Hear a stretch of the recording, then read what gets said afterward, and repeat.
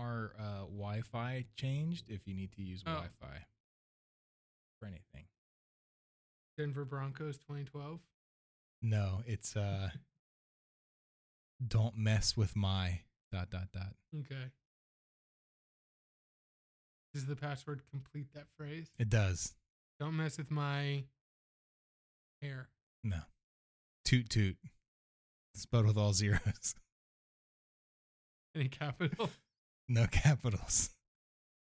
It's T00 TT00T. T00 TT00T. Toot toot. You have never heard that song? Yeah. Is it the toot toot? No. Oh.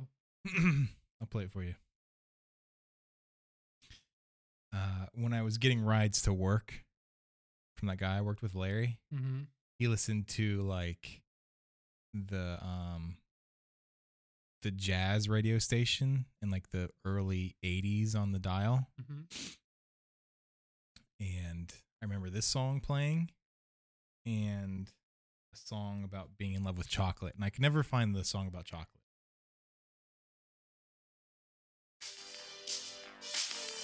Yeah, I know the song. You heard this?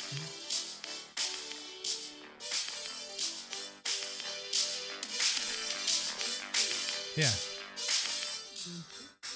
Denise LaSalle.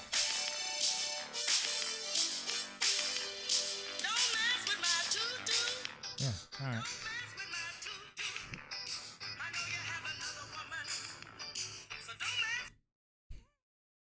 What's your toot toot? I have no idea. No idea. Okay, so the first thing, I've got three things I'll talk about. First one. So we've talked a little bit about how I'm uncomfortable, or how I'm how I don't. You're uncomfortable in life, right? I don't like saying and I don't like saying the exact same things to my boss. Right? So like as I'm leaving for the day, I end up saying the exact same thing every single day because it's comfortable. But then I think to myself, say something different. There's no personality to that. Right. Right. But I do it anyways. That's creepy. So I do the same thing at lunch. Every single day, I leave my office. I say, I'm going to step out for lunch. Every single day, the exact same thing. And I've started to notice that... She's mouthing the words? No. I wish. No. As I'm saying it, she's like looking at me. As I start to say it, she takes a quick glance down at the clock on her computer to check what time I'm going to lunch. And I feel like, first of all, number one, I am not ever, I have never been late coming back from lunch, except for there's been a couple times when I've like had to like take the girls over to our mother-in-law's. And even then I'll be like, hey, I'm taking my girls to their grandmother's. So back off. Yeah, I might be a little late. Right. But other than that, never been late. And I kind of feel like save the glance, right? Yeah. Like save it. Save it for Carl down the hallway who takes 2 hour lunch. Look, I don't care if you look at the clock. Just wait until I've stepped out of your doorway. Don't do it while I'm looking at you in the eyes. Right. Right? You know what's the worst? Worse than that is people who glance up at your hair. I've noticed people do that with me sometimes, and it just immediately ruins the conversation. Always. Because you start thinking something's wrong with your hair? Right. Because I'm like, why would you do that? Now I'm thinking, and I just want to be like, you know what? Forget it. Forget this important thing that I was telling you about. Sorry, go on. My second one is, I guess there's not much to talk about here. Oh, wait, that's it? That's it. I don't have anything else to say about that. Well, do you tell her that at the same time of day? No, I take lunch at different times. Okay, because I was wondering if she's thinking like, is this guy a robot? It's literally 12:01 every time he comes in here and says it. No, I take lunch at different times. Next one. This is a quickie. I don't really have anything to say about it except it was. Oh, the other one's not a quickie? It was an awkward situation I got myself into. Hold on, let me wake myself up. I can't miss a second of this. So we're at the car dealership. I've got the girls with me. And I'm just dropping it off to get the oil changed. And I follow this, she's probably in like her mid to late 20s, black woman. She's got a little baby with her in like a car seat or whatever. I follow her in to the dealership, and I'm forgetting the story now, but there was some kind. Oh, that's what it was. She pulled into the thing, right? Okay, I'm already unclear. She pulled into the service area where you get checked in, except she didn't pull up all the way, and she just sat there. And so I pulled up right behind her, and I was keeping the door open because I was close enough to the door. So then the technician like moved her forward so I could get in. And then when she got out of her car, she kind of gave me like a nasty look for some reason. Yeah. No idea why. Anyways, you messed with her toot. Yeah, exactly. Well, she goes in, I get checked in, I go in, and then I say, ask the girls, where do you want to sit? This woman has decided to sit completely by herself in the back of the lobby by nobody, right? Completely out of the way. And of course, my daughter's like, we want to sit back there. So I go, so I'm fine, I don't care. I go and I sit directly behind this woman, and she seems uncomfortable, and I'm thinking like, did I really piss this woman off this much? Not even 5 minutes later, her baby starts crying, and so she takes it out of the car seat and starts breastfeeding it. And so I'm sitting in the back of this car dealership by myself with this woman who's breastfeeding her baby, and I'm sitting like literally closer to her than we are right now, sitting across from a table. We're touching. Yeah, it just was like, why? Like, of course, right? Did she have like one of those? Yeah, she had a thing she put on. Oh yeah, so I couldn't see anything, and I tried. Trust me. Well, then lighten up, bro. But it was Get just with like, it. Last thing, and this just happened the other day, Tuesday to be exact.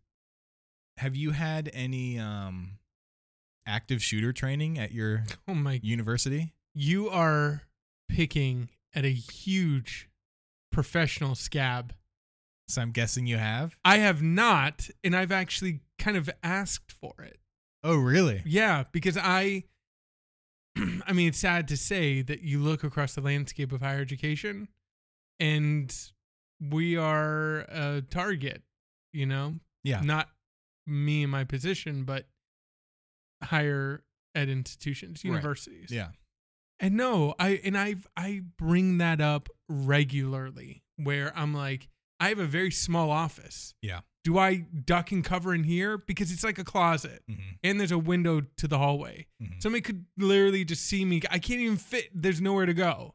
Do I jump out a window? Do I run down the hallway? I don't know what the protocol is. I don't know what the best thing to do is. We had a 4-hour-long active shooter training. That's what I want. I thought for sure you would have had one because, like you said, you work at That's a what you think.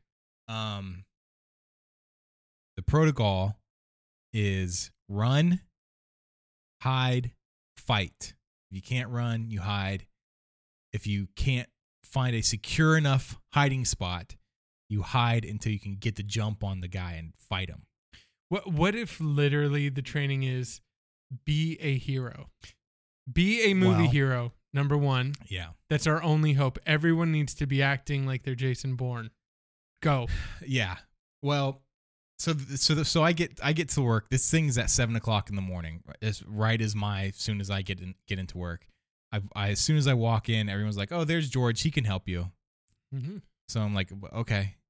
I go down the hallway, and it's this short Puerto Rican guy who is leading it, I guess. He's like a lieutenant or a chief or something. And the first thing he says is he hands me our laser pointer, and he says, I guess the batteries ran out on this thing. And he hands it to me backwards. He's like, or maybe it's got like a thing on the front that's something goes there. It's never been there. I've never seen it. I don't know what it is. So he hands it to me, and I look at it, and I literally turn it around and press the button, and the laser points. It works fine. There's nothing wrong with it. So it's just like, no, you just have to turn it around. I give it back to him. It's like, that's the extent of my IT work that I do in my building. Yeah. So anyways, but he's being a little bit he's being a little dramatic. He's asking for a lot of stuff. He doesn't want to start until blah, blah, blah. I need to feel safe. Everyone needs to feel safe before I say a word. Yeah. So the thing starts,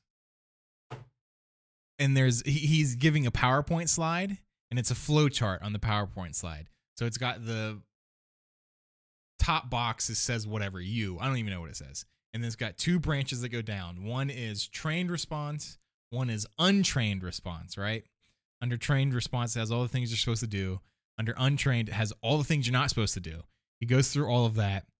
And then at the end of that slide, he's like, by the time you get out of this class, hopefully you'll be one of these people on the left, pointing to trained response. And he's like, and, if you know what's good for you, you surround yourself with some of these people over here. And he points to the untrained response people. It doesn't get a laugh. Nobody laughs. It's very awkward. Like this guy's kind of insinuating that we should just surround ourselves with idiots to get shot at. And then he just goes, yeah, it is what it is. And he moves on. And it just was like, oh, wow. We're really in for it today. Yeah. So it goes on. And it's actually ends up not being that bad of a class. Right. The guy kind of pulls it out after that. He is funny.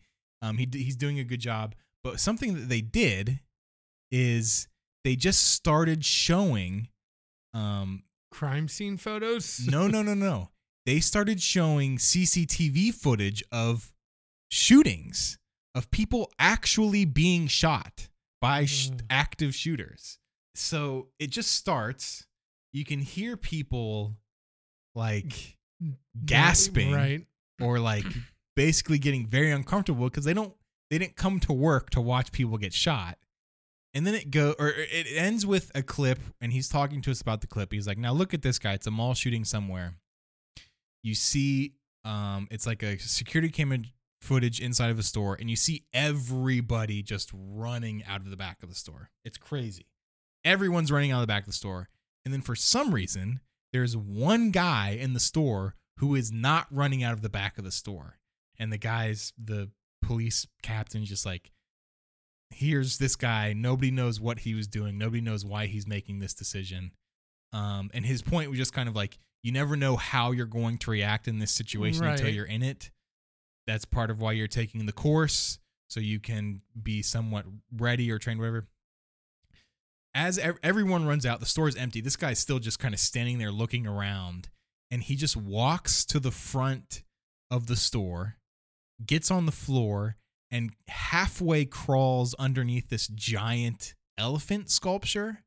Like, from the footage, it looks like he's barely under it, right? Mm-hmm. And we're watching it, and then you just see the two shooters walk into the store. You see one of them just walk up to the guy and shoot him in the back. And then it cuts away, right? So we're like, man, this is terrible. I don't want to watch this stuff. Yeah. Presentation goes on for however long, or 10, 15, 20 minutes. It comes back to this footage at a later point, and you start seeing the guy crawl around on the floor and blood's everywhere. And you're like, now what you're seeing is a guy dying. This guy's bleeding out. I hate to tell you, he doesn't make it. He's talking about first aid at this point, and they're talking about how to take care of yourself if you have been shot, whatever. And he's like, again, we don't know why this guy made this decision, but these are the consequences. And we just watched him bleed out on the floor. And then it goes to something else. So then we go on, we do some other stuff. Like I said, it's actually not bad. It's hard to take serious because at the end you start doing role-playing stuff, and nobody, like, some people... Okay, you're the guy hiding under the elephant, they blow-up have castle. Other police officers there, and they do exercises. So they come in with fake guns. They do all this stuff. Some guys got really into it. Right. And other people were just kind of like laughing and couldn't really get into it. It was 4 hours long. I don't want... This thing went until 11 o'clock in the morning. No breaks. See, this is part of my fear. Part of my fear is that I know the training. And the training is, try and run. And I guess if you're cornered, fight like a possum, like a cornered possum. Yeah. And other than that, if you get shot, put pressure on it. Yeah. Like the movies say. You know what I mean? That was the other weird thing he kept doing. Like I said, the class was actually it was a weird mix of like half really bad, terrible, bizarre advice and a half really good advice. And part of that bad advice was, it wasn't even, I guess, bad advice. It was just weird. The first step is run, right? Mm-hmm. And every single time that came up, the idea of running, he found some way to kind of like belittle and condescend the idea of running and sort of imply that if you ran away, you're kind of a wimp and letting other people die. Well, yeah, I mean, I wonder about that stuff. I really do want training like that, because part of me would be like, I need to wear my coworkers, or I mean, like, is it every person for themselves, or what's the expected protocol? I don't know. The other issue that I have, and I saw this on like Reddit the other day, front page of Reddit, it's all just headlines or whatever. I turned on one, it showed like a helicopter crashing. I was like, people died in that. Yeah. There's no way the people did not die. There's a lot of death on the front page of Reddit. And there's some stuff where it's like, and then one said death. And I was like, who is clicking on this stuff? Like, why would you post this? Yeah. Who wants to see a video of like, watch this person die? Like when we were kids, you had to go out and rent Faces of Death and pretty much become an active player in a horror movie. Yeah. Like if anyone had a copy of Faces of Death, you were literally for that moment in a Ring movie. Like right. The Ring was active, it was happening, and you could get sucked into it. Yeah. And that was the feeling. And now I just feel like it's so cheap. It's like I did a whole thing on Facebook because I was frustrated because somebody showed a video of like a guy who fell into a tiger pit. Mm-hmm. At a zoo, and I just randomly was like, it was an autoplay. Mm-hmm. So I was like, oh, so what? I mean, does he like ride the tiger? Mm-hmm. He gets eaten. Yeah, he gets mauled to death. He gets mauled. Yeah. You see it grab him by its head. Oh, really? His head. And you see it like pull him away. Yeah. To get eaten. Yeah. And I was like, oh, so what am I supposed to do with that on this wonderful Wednesday?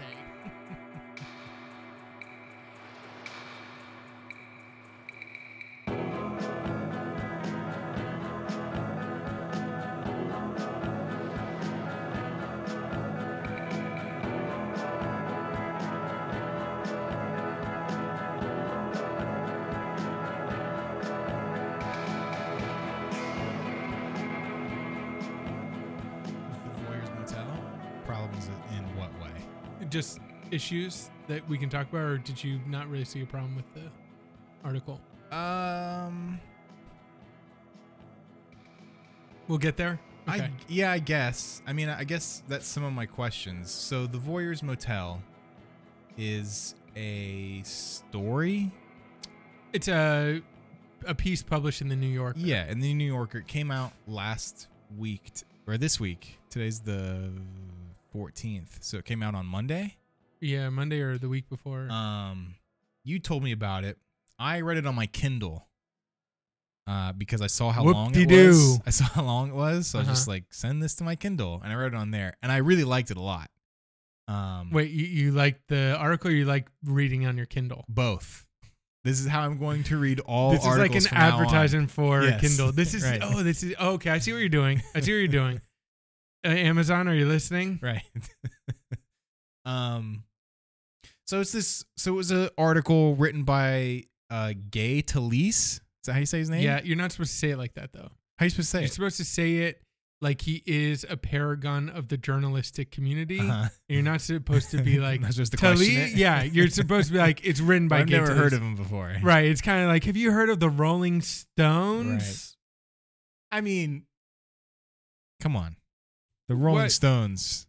And Gay Talese. Yeah, sure. How many things written by Gay Talese can you name? Thy Neighbor's Wife. I read that in a... You read that in the class. Voyeurs Motel? No, you read the actual book? Yeah, well, we read a large excerpt in a class. Oh, okay. So... Okay. What else? That... Because I can name at least 10 Rolling Stones albums. Right. He hasn't written all as right. many books as then he's all right. Rolling Then I don't need to Stones be giving have, his. Then I can say Gay Talese. Yeah, if you want to come off sounding like a redheaded So redneck. the Voyeurs Motel is about. He wrote that book, Thy Neighbor's Wife, which I guess is about infidelity. Mm. Kind of like it's kind of it branches out into like the whole sex kind of free love community and group love and sex and stuff. Yeah. Okay. So he writes that book And then he starts getting some correspondence from this motel owner in Colorado who says he's a voyeur. He owns a motel that he uses for peeping on people, and like he wants to like exactly. Yeah, he wants to I what? don't know. He wants to. I Yeah, don't he know. wants to. Well, the thing they want to do is he wants to get his he wants to be recognized. research out Right. there. He wants to be recognized Yeah. for what he's done. So I wanted to read the opening paragraph for the story. I know a married man and a father of two who bought a 21-room motel near Denver many years ago in order to become its resident voyeur. With the assistance of his wife, he cut rectangular holes measuring 6 by 14 inches in the ceilings of more than a dozen rooms. Then he covered the openings with louvered aluminum screens that looked like ventilation grills, but were actually observation vents that allowed him, while he knelt in the attic, to see his guests in the rooms below. At which point I made a note, and I just wanted to say, this may be a little controversial, and I know this is only the opening paragraph, but after hearing that, I'm kind of rooting for the guy. I kind of like the guy a little bit. Like, if he's going to be a peeper, he's going to like, and this is also in the 60s, so it's already old school, right? But he's going to like old school peep, right? He's not going to like put cameras somewhere and then just from the privacy, Right, he's from getting the his safety hands of his dirty. locked office door, he's getting Right. down in the cobwebs and the dust, and he's peeping old school. Mm-hmm. He watched them for decades while keeping an exhaustive written record of what he saw and heard. Never once during all those years was he caught. So that's what this story is about. It's about that guy. He reaches out to Gay, says, blah, blah, blah, blah, blah. Come to my motel and check out my operation. Right? To which he does. Yeah. And I've also, since I did talk up the Kindle so much, I will say I read this and I took my notes on the Kindle. Yeah. Tell And us about that notes app. Typing on the Kindle may be one of the worst, most infuriating Oh, well, experiences I've ever there had. goes our endorsement. So Misspellings galore. So if it takes me a while to read some of these, it's because almost all of the words are misspelled. There's a lot of J's, just a lot of things that shouldn't be there. So I guess so you presented it to me as, did you read this story in the New Yorker? There's a lot of controversy behind it. Mm-hmm. And I think the controversy is pretty obvious in that a guy is doing something illegal. A reporter is researching it more or less. How compliant is the reporter? What is his responsibility to turn this guy in? What is his responsibility to... He also participates. Yes. At one point, yes. He goes up into the attic and peeps, right? One thing that I made note of, that the peeper's name is Gerald Foos. He says in his notes, because he also is keeping a detailed journal, he says, compiled interesting statistics on each, i.e. what was done, what was said, their individual characteristics, age and body type, part of the country from where they came, and their sexual behavior. Was all things that he documented. You piece of junk. Amazon Kindle. Yeah, how's that Kindle working out right now? The other thing is, like, I want to be able to look at my notes. I guess this is where so the reason I highlighted that is because I kind of feel like isn't that somewhat understandable? Like, doesn't everybody want to know how everyone else acts when they think they're not being watched? But not to that extent. Not to the I guess. I mean, not to the extent you're going to actually peep on somebody. Right. But I feel like it's a relatable curiosity. No, of course it's relatable, but not to that. It's like, eating and gluttony. You know what I mean? Sure. It's like, yeah, I like to eat, and I could get that. I could get down with eating fatty foods, but I'm not going to go until I barf. Sure. And I'm not going to lie about it, about my reasons, like Gerald Foos.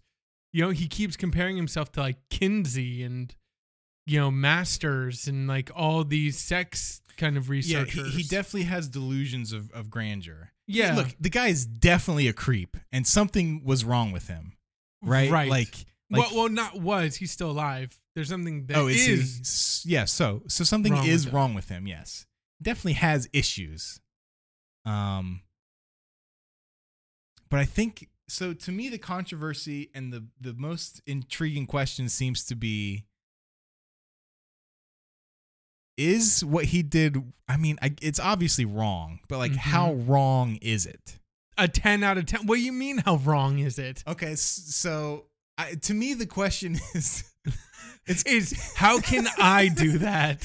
It's kind of like, the question to me is if a tree falls in the forest and no one is there to hear it, does it make a sound, right?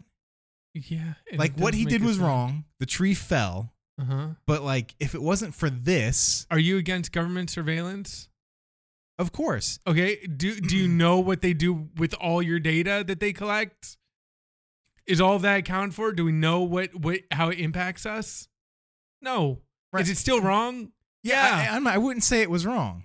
And I wouldn't say it's not wrong. And I'm not saying what he did is not wrong. Okay. But I'm just saying, I just want to make the point that if this story had never come out, if at least what his notes are to be believed, that nobody caught him and he'd never been suspected, that nobody in that building would have ever known otherwise. You're leaving out one aspect. You're leaving out a few aspects of the story, but one of the big ones that people take issue with is the murder that Gerald Foos witnessed. The murder's not real. Okay, look, that's you kind of like, I understand it's probably not real, but if it is, which we cannot disprove 100%. If it is real, then somebody was impacted by his voying. And what he didn't just peep in on people. He would go, and if he saw illegal drugs, he'd like flush them down the toilet and stuff, which is the reason why allegedly this one lady was strangled to death, because her drug dealer thought that she got rid of the drugs or used the drugs, and he strangles her. And Foos watches it, and Foos said after the initial strangling, he saw her kind of moving, and he thought, she'll be okay. And in the morning, she was actually dead. Right. So his lack of intervention and his withholding of what he saw, and the man apparently was never caught, resulted, and his interference resulted in the death of a woman. Mm-hmm. So you can't tell me that like not innocent, but benign peeping had no effect on these people. It absolutely did. The murder is not real, first of all. You can't prove it. You weren't there. Yeah, you know why nobody can prove it? You know why the guy was never caught? Because it never happened. You can't prove it. Even at the end of the thing, he goes on to say, I contacted police about this, and they have no record of it. But then he also says that the police say that it's very common that her file could have gotten lost because she's a Jane Doe. They had no like leads on her identity, and it could just fall through the cracks. Sure. Okay. But the guy is obviously delusional. He is. He obviously just wants attention and recognition. And the further and further you get into the story, the more you start to see how his observations, quote unquote, start sort of spiraling out, and they become a lot more dramatic, and they become a lot more melodramatic, and it just becomes fake. It's all a self, and he starts putting himself in the place of hero. Like he starts to somehow justify this twisted thing that he's doing as actual work.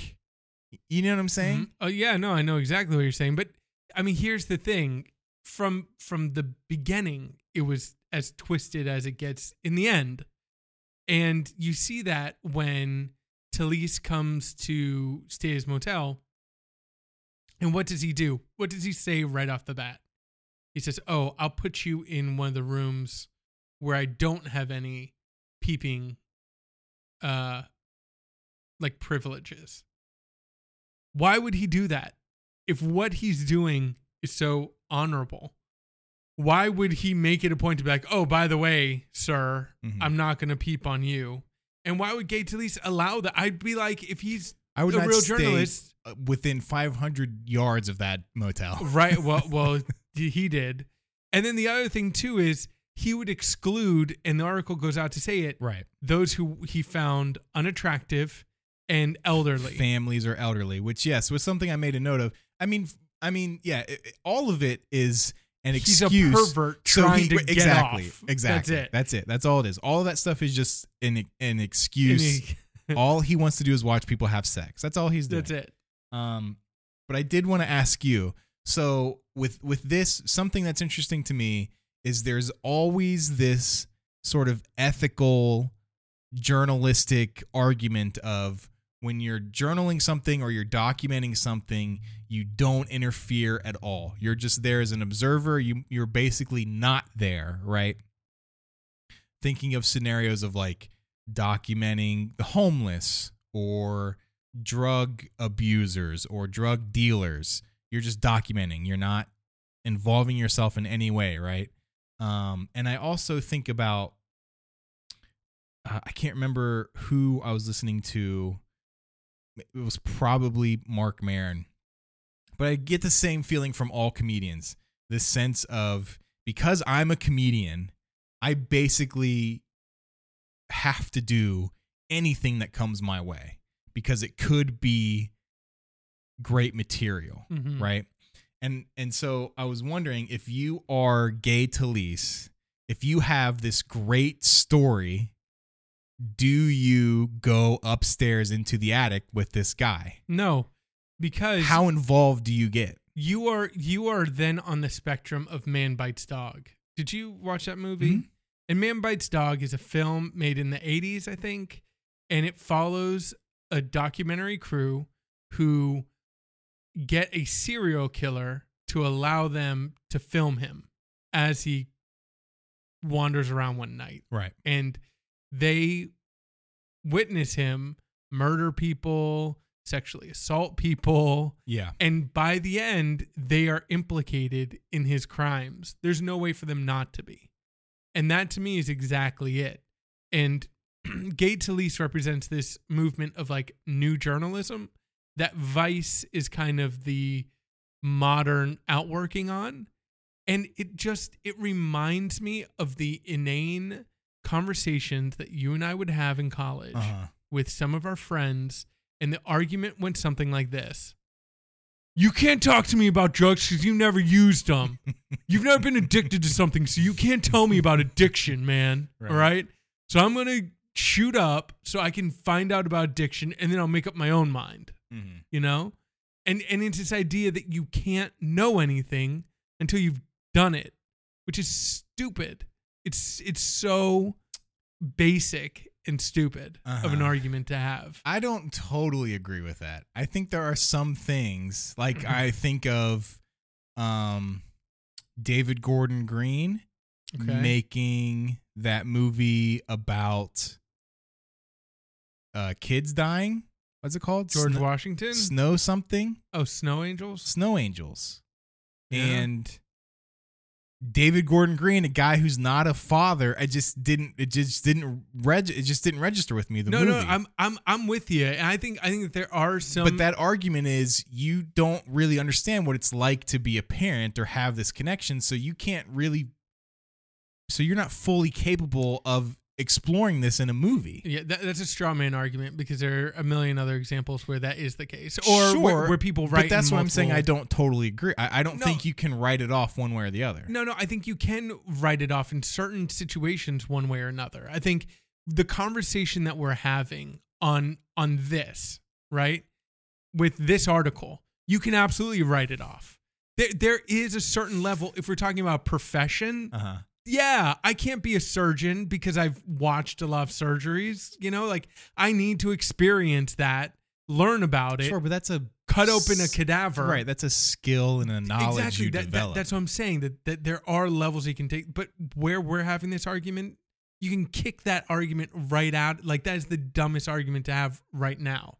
Like, if you look at the Vice kind of like roster, I just imagine it's like, who we have writing right now? Well, we got, Bill, who's dropping acid and going to the Puppy Bowl, and he's going to report back on, what that's like. And we got Julie, she's doing methamphetamines and watching 24-hour news cycles on Trump, and she's going to report back. It's like, what are we doing? Like, these people have to like just get down, or it's just like, yeah, we got somebody who's like fighting with the resistance down in this African country. It's like, what?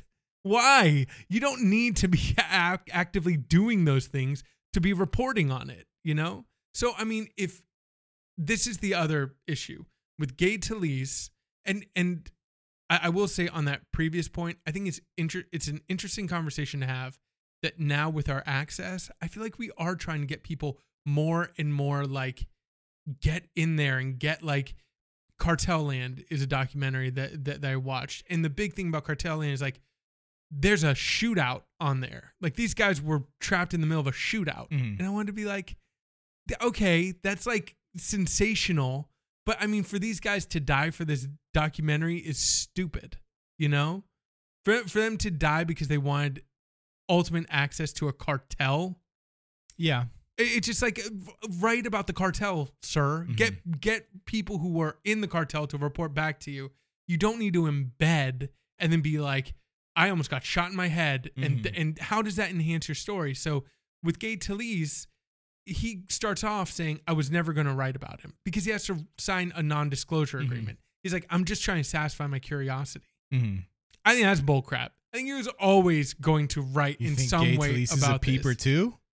Well, no, I think he was always going to write about him, But I think what he's trying to say is, in the beginning, I was satisfying a curiosity, and then it shifted into journalism. That's bull. I think that Gay Talese basically was like, hey, you want to go peep on people having sex? And he's like, let's do it. And then I'll find a weak justification afterwards. But really, I just want to watch people having sex. You doubt the murder. I doubt almost everything that Gay Talese says in the beginning. Really? How he is just this like passive, I just had curiosity. I was just stopping in on the way to somewhere else, and I thought I'd go check out what this Gerald Foos guy was. And then I just wanted to see one couple in my tie. Ooh, accidentally went through the grate, and then he had to pull out, and he got upset at me, and then we left. I have a feeling that he lived it up. That if he was willing to go up there for 1 minute, he was going to go up there for 4 hours. Like, he was gonna make it worth his while. He did not go all the way to Denver with this creep to go watch one random couple of oral sex and then go on his merry way without any thought in his mind about, what's the impact of what I just did, and am I going to write about this? I didn't get that feeling at all. That's such and yet you're the one calling me out on the murder, because the murder is it's total fantasy. It's you're not so telling me though fantasy. that Gay Talese's first half of the article is not fantasy in the way that he's putting himself in there. No, as is kind of just like, because to me, if I was a writer and someone sent me random correspondence saying this thing, I would be intrigued to check it out for material's sake. And you would go up there. Now that's where I differ. This is what I would want. I would want some sort of like confirmation that this thing was real. So I would not go up there to peep on people, but I would be like, literally shivered. I would be like, yeah, I want to like take me to an empty room so I can see that you're actually doing this, right? You wouldn't want to do that? Look, why would you write about? Here's the other thing. Because this is an interesting story. It's an interesting story that means what? There's a creeper in a hotel. Well, what does any story mean? Peeping on the people. Like if you embed yourself in Iraq, you're going to come out with a good story that means something.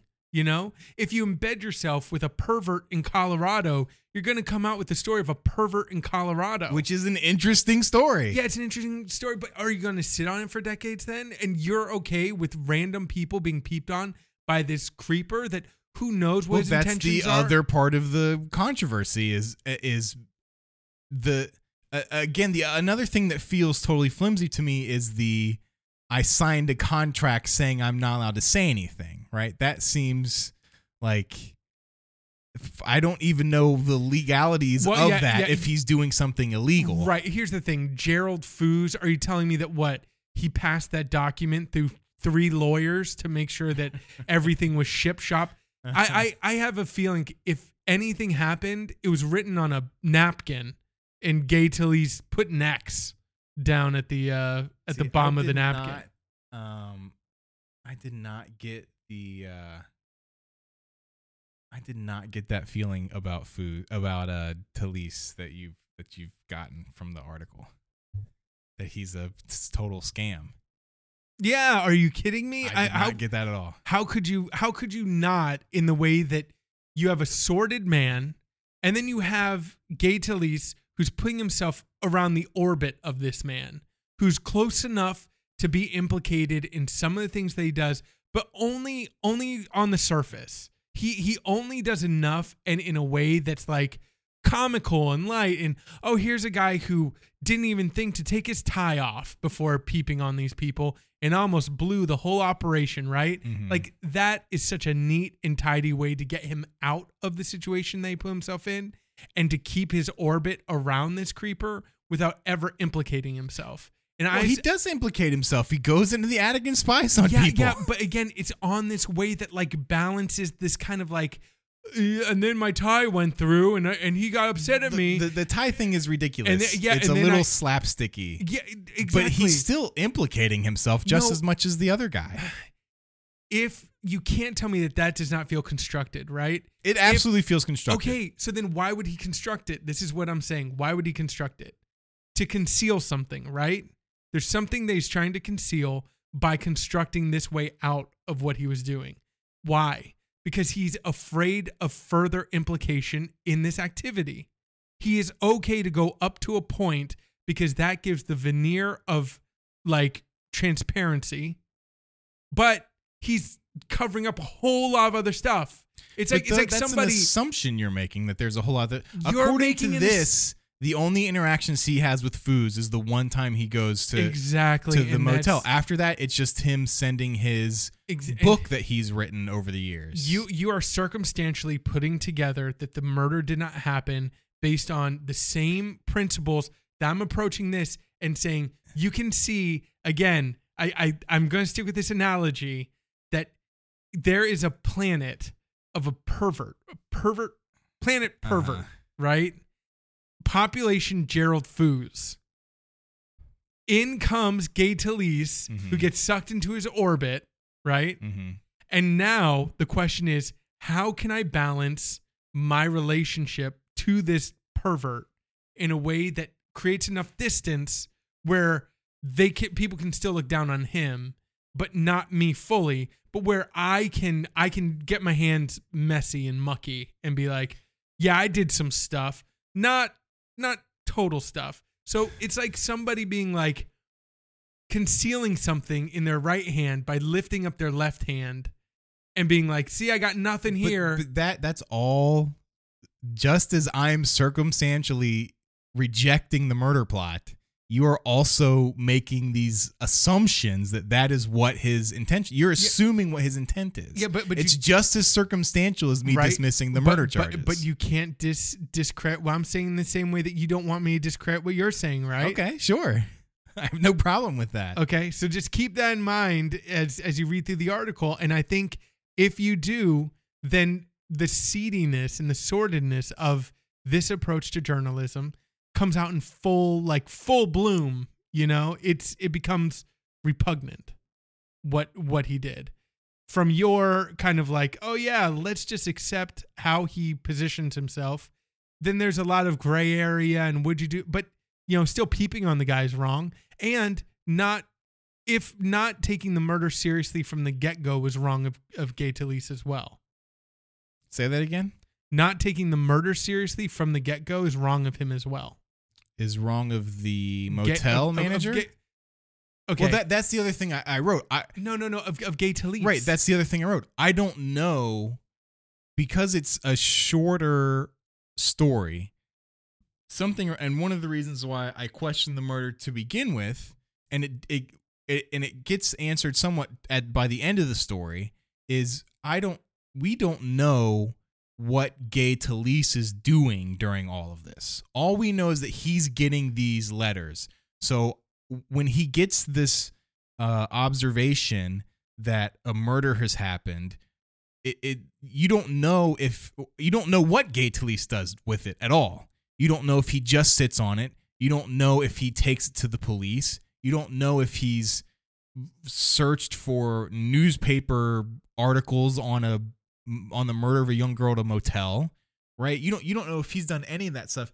And at the end, he says in a conversation with Foos that he's gone to the police and they have no record of this happening. Decades later. But I don't know. Well, I don't know if that was decades later. He says when he decided to write on it, he then went back and looked into all this stuff. Sure. And he didn't decide to write until like 2012. Sure. And I don't know. And part of the reason when he was released from his contract is I don't know if part of the editorial process of the New Yorker is to say, okay, this guy's written about a murder in this story, so we're going to do our best to investigate it and at least fact check it somewhat. I don't know if there's like an editor's note that's like, or if you write a letter to the New Yorker editors and they're like, yeah, we looked into this stuff. Like, I just don't know. Right. So that's, I guess, a problem with the format, maybe. I'm not really sure. It just is not explained that much, which is one of the reasons why it seems so flimsy to me. Okay, here's to wrap up our earlier conversation. In writing I will give you this.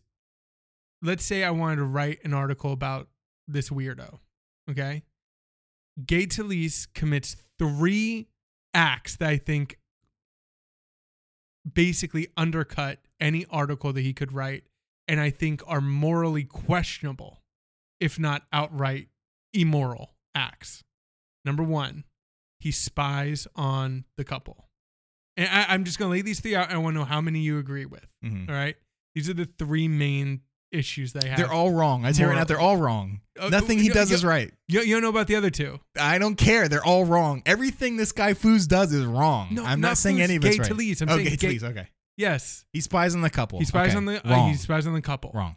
Number 2. Wrong. But I will say. You're creeping me out. I will say I would be curious to know. Now, I wouldn't be curious to peep on people. Yeah. I would be curious to know if this guy's actually doing it. Listen, are you curious to be a rubbernecker at a horrible Who crash? Who isn't? Exactly. Who isn't? All right, that's all I'm saying. No, but does it make it right then to rubberneck? I'm not saying it's right. I'm not saying any of it is right. All I'm saying is I can relate to it. No, but I don't know what you're saying. Relate, yes, but I don't think it's I can relate to the curiosity. Okay, but it's not a point worth making. It's just like basically what you're saying is, are you human? Yes. And then what I'm saying is, baseline, yes, everyone would be curious to an extent. Now, how far you go into that and act about, or how much you acknowledge it, what are you talking? Yeah, everyone's curious. Do you rubberneck though?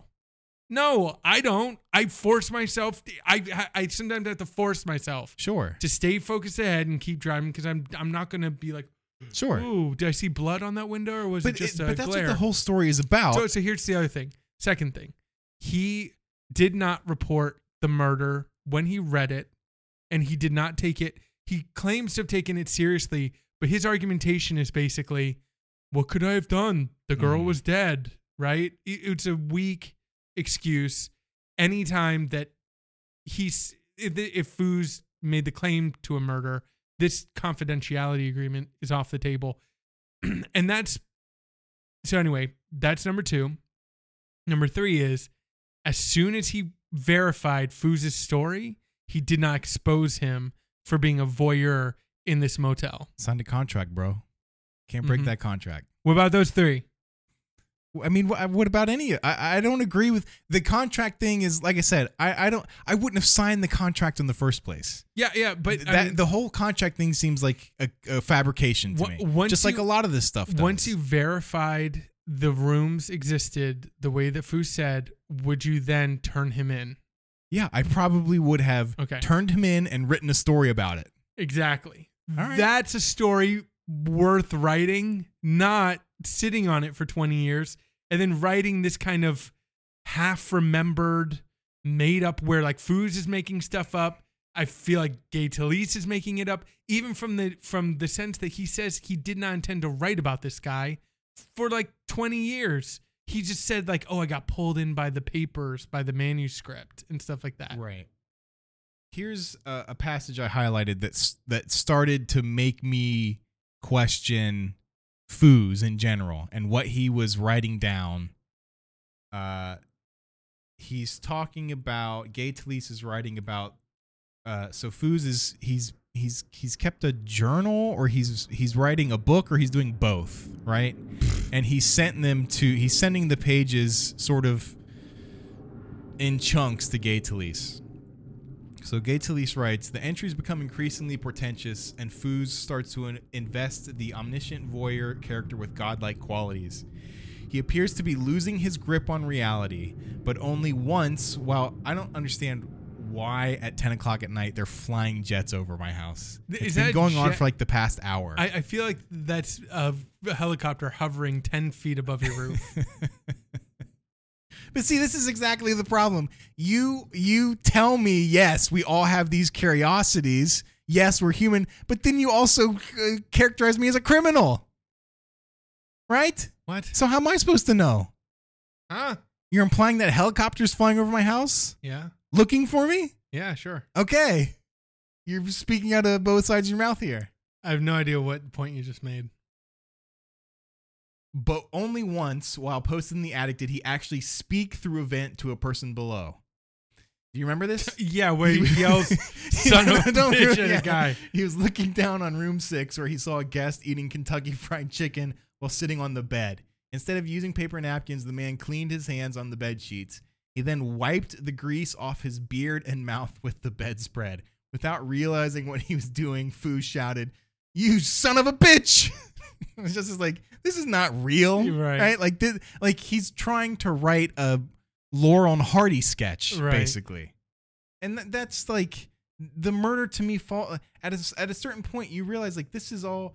You know what I think it was? I think he got up there, he did this thing, and it turned out people are boring.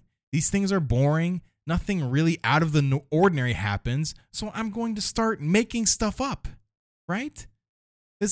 A lot of it seems like pure fantasy. Sure, which again undercuts the reason of writing a article at all.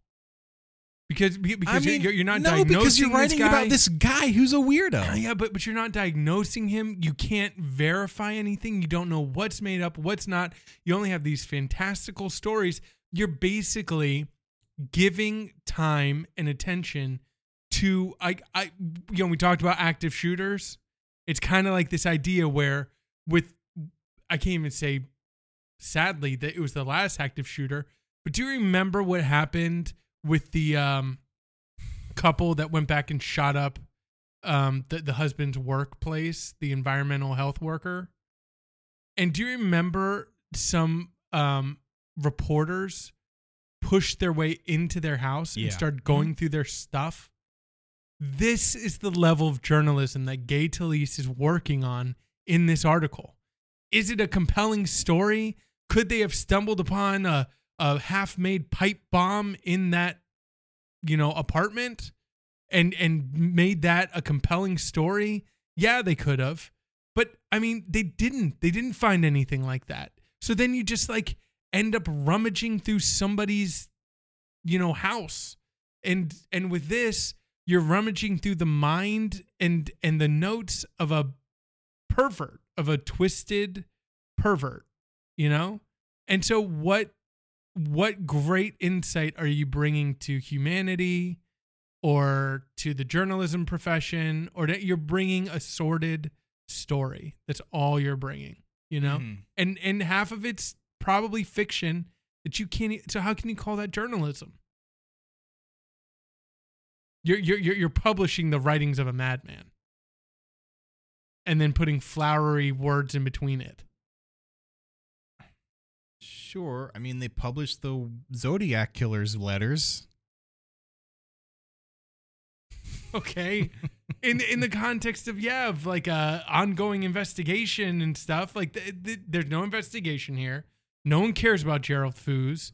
He's committing crimes every single day that Gay Talese knows about, and he won't do it because he has some confidentiality agreement. It's bogus. It's bogus, and it's embarrassing that he would write this thinking that it's some kind of worthwhile story. And to me, it represents all the bad impulses of new journalism today. Okay. I'm not that entrenched in journalism to pass any sort of judgment on it. I like I said earlier, I'm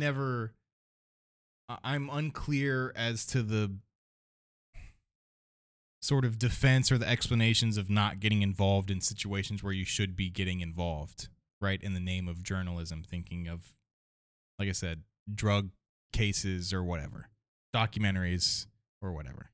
If you found out that you stayed at a hotel and that hotel got closed after you left because there's a intricate peeping network set up, how would you feel? An intricate peeping network where all of my personal space is then being spread across the internet, or an old guy in an attic staring at me? It gets found out that it's one old dude who's been doing it for 40 years and taking detailed notes on what he saw, and you realize that you probably could have been one of those couples. How do you feel? How do I feel? I mean, it's impossible for me to say how I would feel without having actually experienced that, which I think speaks to what we were talking about earlier a little bit. There's an intricate peeping network in this house, and I have built it. This is and what I have peeped on you. This is what I would say. From my standpoint, here, reading that story, from the experiences I've had in life, if someone came to me and said, hey, you know that Motel 6 you stayed at 10 years ago when you were driving to Arizona? There was an old guy in the attic staring at you when you slept or whatever. I would probably be creeped out, but I wouldn't I guess I feel like it wouldn't affect how I live my life. What about your family? What if your family were there? I mean, what if stuff is not that interesting to me? I have a hard time with what if stuff. If some guy was in the attic, if some guy was in the attic staring at my kids, yeah, I would be upset. What about your wife? I would be upset based on her reaction, I guess. Oh my God. I mean, she's an adult.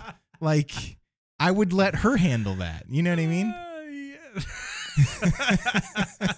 You know what I'm saying though? I would love I'm worried about my kids because my kids are defenseless, sort of I want to see a scene of you guys in a hotel, and you're doing your thing. Maybe you're both out of the shower, and all of a sudden, Julia's like, I think someone's peeping in our window.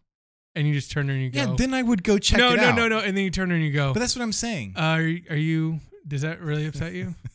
Oh, it does? Okay. I'll go go ask him politely to please find another window. But that's what I'm saying. In that moment, yes, I would check it out. I would do something about it in that moment. 10 years later, it's kind of like, would I be upset? I'd kind of be like, well, I've made it this far and it had no effect on my life, so I kind of don't care. Okay. You know what I mean? there's no lasting repercussions. He didn't record me and put it on the internet. That brings me back to my issues. I just want to be like, if Gerald Foos had just said, advertise his motel as the Voyeurs Motel, and literally was just like, hey, I might peep on you. I think people would still use his motel.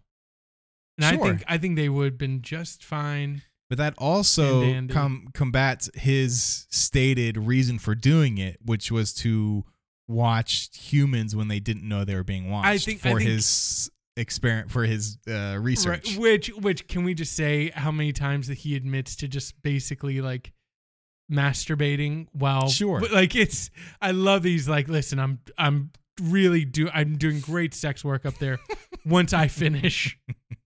Once I'm done with myself. And then his wife. Mm-hmm. Both his wives. Both his wives. What creeps. I thought it was a really interesting story. I definitely did not get the reading you got from it for whatever reason. But I also have not read. You said there was a lot of controversy around it. I haven't read any of that. I only read the story. I read it at work today, and then I took my notes as I was reading it. We talked about the movie. What's it called again? Not Coherence, but about the fast food worker. Compliance. How'd you feel about it?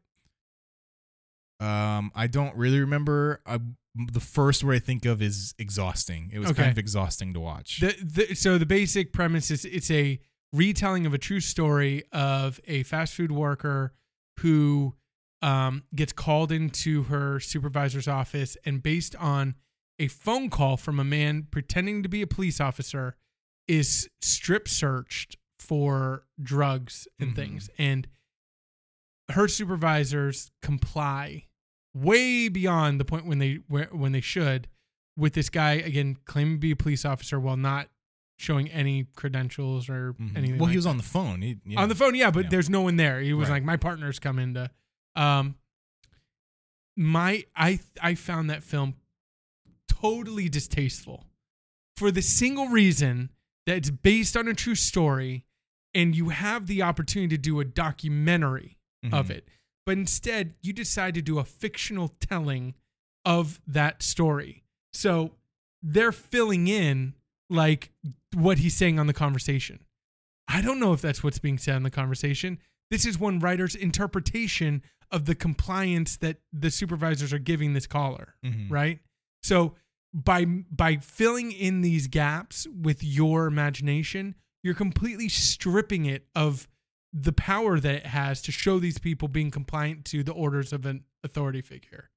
With Gay Talese, by not being able to verify and by keeping this all in the activities of decades past, he is washing his hands of any need to ground what he's writing in any sort of reality. And he can say, how can I? It's from the 60s and 70s. I can't go back and verify I can't even verify a murder, you know?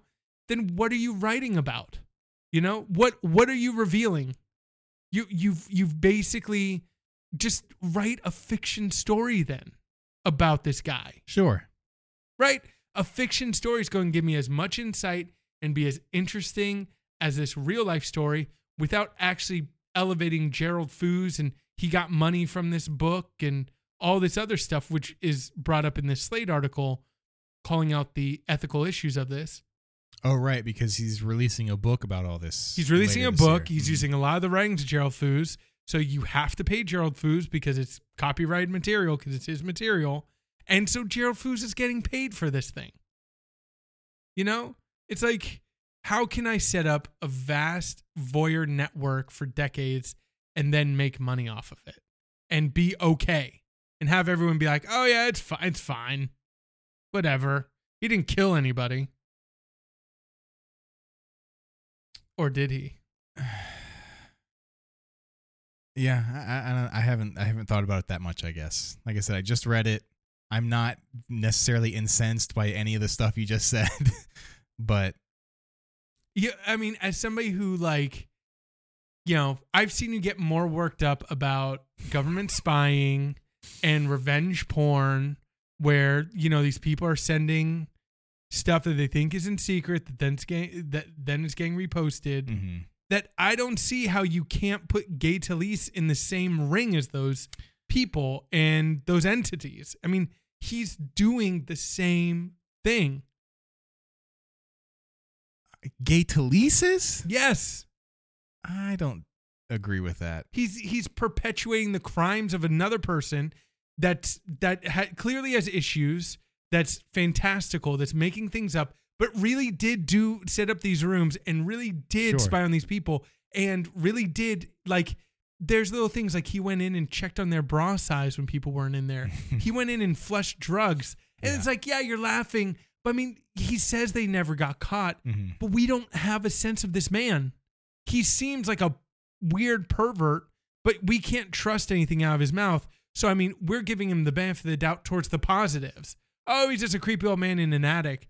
We don't know what he did in his darkest moments. I'm not doing that. Yeah, you are. I'm not giving him any of the positives. I'm not doing any of that. I'm just not as worked up about it as you are. That doesn't mean I'm writing him off and being like, just let him live his life as a lonely old man. You're disagreeing though that he's in the same.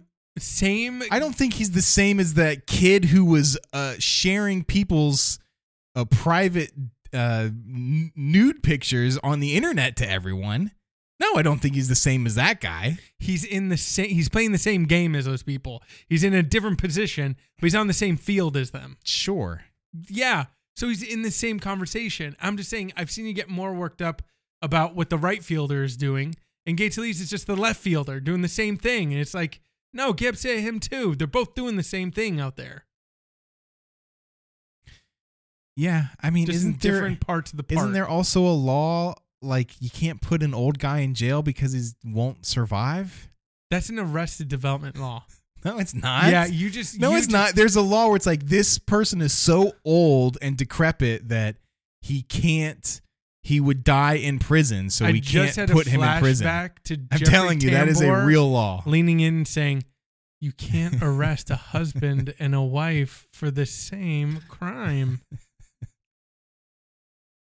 The man can be brought up on something. Can he go to jail? I don't know, but he can be brought up on charges of something. Sure, great. I have no problems with that whatsoever. So I hope you get plenty more of these articles that you don't find at all distasteful. You're the one that sent it to me, so and just really speak to that dark side of you that we all have, but it's not that's not an exciting kind of epiphany to be like, We're all like this. Yeah, we are all like this. But that doesn't mean we need to give rise and voice to the worst aspects of those tendencies.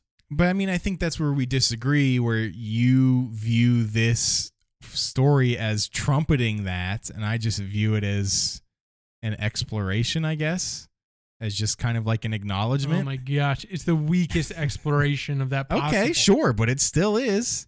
I mean, it's a hour-long New Yorker article. What do you want? You know what? You're the one who will come out of 10 Cloverfield Lane or some other movie and be like, oh man, I got a lot to say about John Goodman, who just drove me crazy. I didn't know if he was good or bad and blah, blah, blah. Then we bring up this article that really brings up real moral, ethical issues. And you're like, shrugging like, no, I don't care. Because they're real issues, but they're so cut and dry. There's not much to talk about. Like they're wrong. What he's doing is wrong. What the problem is, you're making all of these assumptions about what Talese has done, and I'm not willing to make those assumptions. I don't know enough about him. I don't know literally the only thing I know about Gay Talese and this story is the story itself. I have no background on Gay Talese. I have no background on Gerald Foos. I have no background on the validity of New Yorker stories. All I have is this piece that was presented to me by you, written by Gay Talese. I didn't read the screaming Slate article that they write about everything. I didn't read any of the other criticisms that anybody wrote about. Yeah, I didn't even reference the Slate article. You mentioned Slate a bunch of times. No. I didn't even. I'm saying that I read and had my own issues, and then read the Slate article as just like a side piece. I didn't even read the whole thing. I spot checked it, and basically, I don't think he goes far enough in his arguments. I didn't really use any of his arguments. The only thing is, that I learned from that article that I feel like I need to attribute to the writer of that was the fact that Gerald Foos got paid for this book, which is, again, the cherry on top of the unethical Sunday. Sure, that's ridiculous. Now, in closing, I will just say this. My only hope is that I will look back at our archive in the future and this episode will be gone because you will have thought about it. Something else will have come up and then you're going to be like, oh man, I came off as a real creeper in this episode. And I need to go back and take that off. I need to delete that from my personal history. This is my only hope for this episode. Well, that's not happening, so. Exactly, it's not happening just now. Just remember whose house you're in right now. It will. Yeah, exactly. I want to check beyond all your mirrors. All right. Well, you've been listening to Everything's Interesting. If that wasn't enough for you, you can follow us on Twitter. The show is EI Podcast, at EI Podcast. I am on Twitter at Blizzard with 9 Z's. I'm at Things Come Right. Look for Justin's half-baked investigation into a local pervert into Virginia Beach. As a somewhat of a defense, what is something that I ever talk about that is not half-baked? When do I never not come across as half-baked? 90% of the stuff I talk about is a take that I've not really thought about that much, and I'm just throwing out there to see how people react. Maybe my Twitter should be half-baked, half-blizzed. Half-blizzed. There you go. Keep your 9 Z's. We're going to keep doing these, I guess. We've still got a couple of things to talk about. We did finish the short drop, but I kind of feel like it's lost its urgency since it's been a couple weeks for me and probably like a month or more for you since you finished reading it.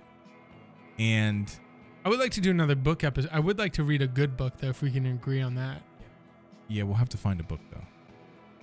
But, yeah, we'll be back sometime soon. Yeah, next week, right? I mean, we're sure. We're yeah, we'll be back next week. We'll probably do more episodes like this, where it just is something we come across. So yeah, we're gonna return to doing a weekly format. Hardcore Henry, you can still catch that while it's in theaters. Yeah, Justin. I'm not watching that. Like I said, I'd rather just play a game for 2 hours, right? I don't know. Am I going to get anything from the movie more than that? You'll have to wait for my official review. All right. Well, we'll talk about that next week.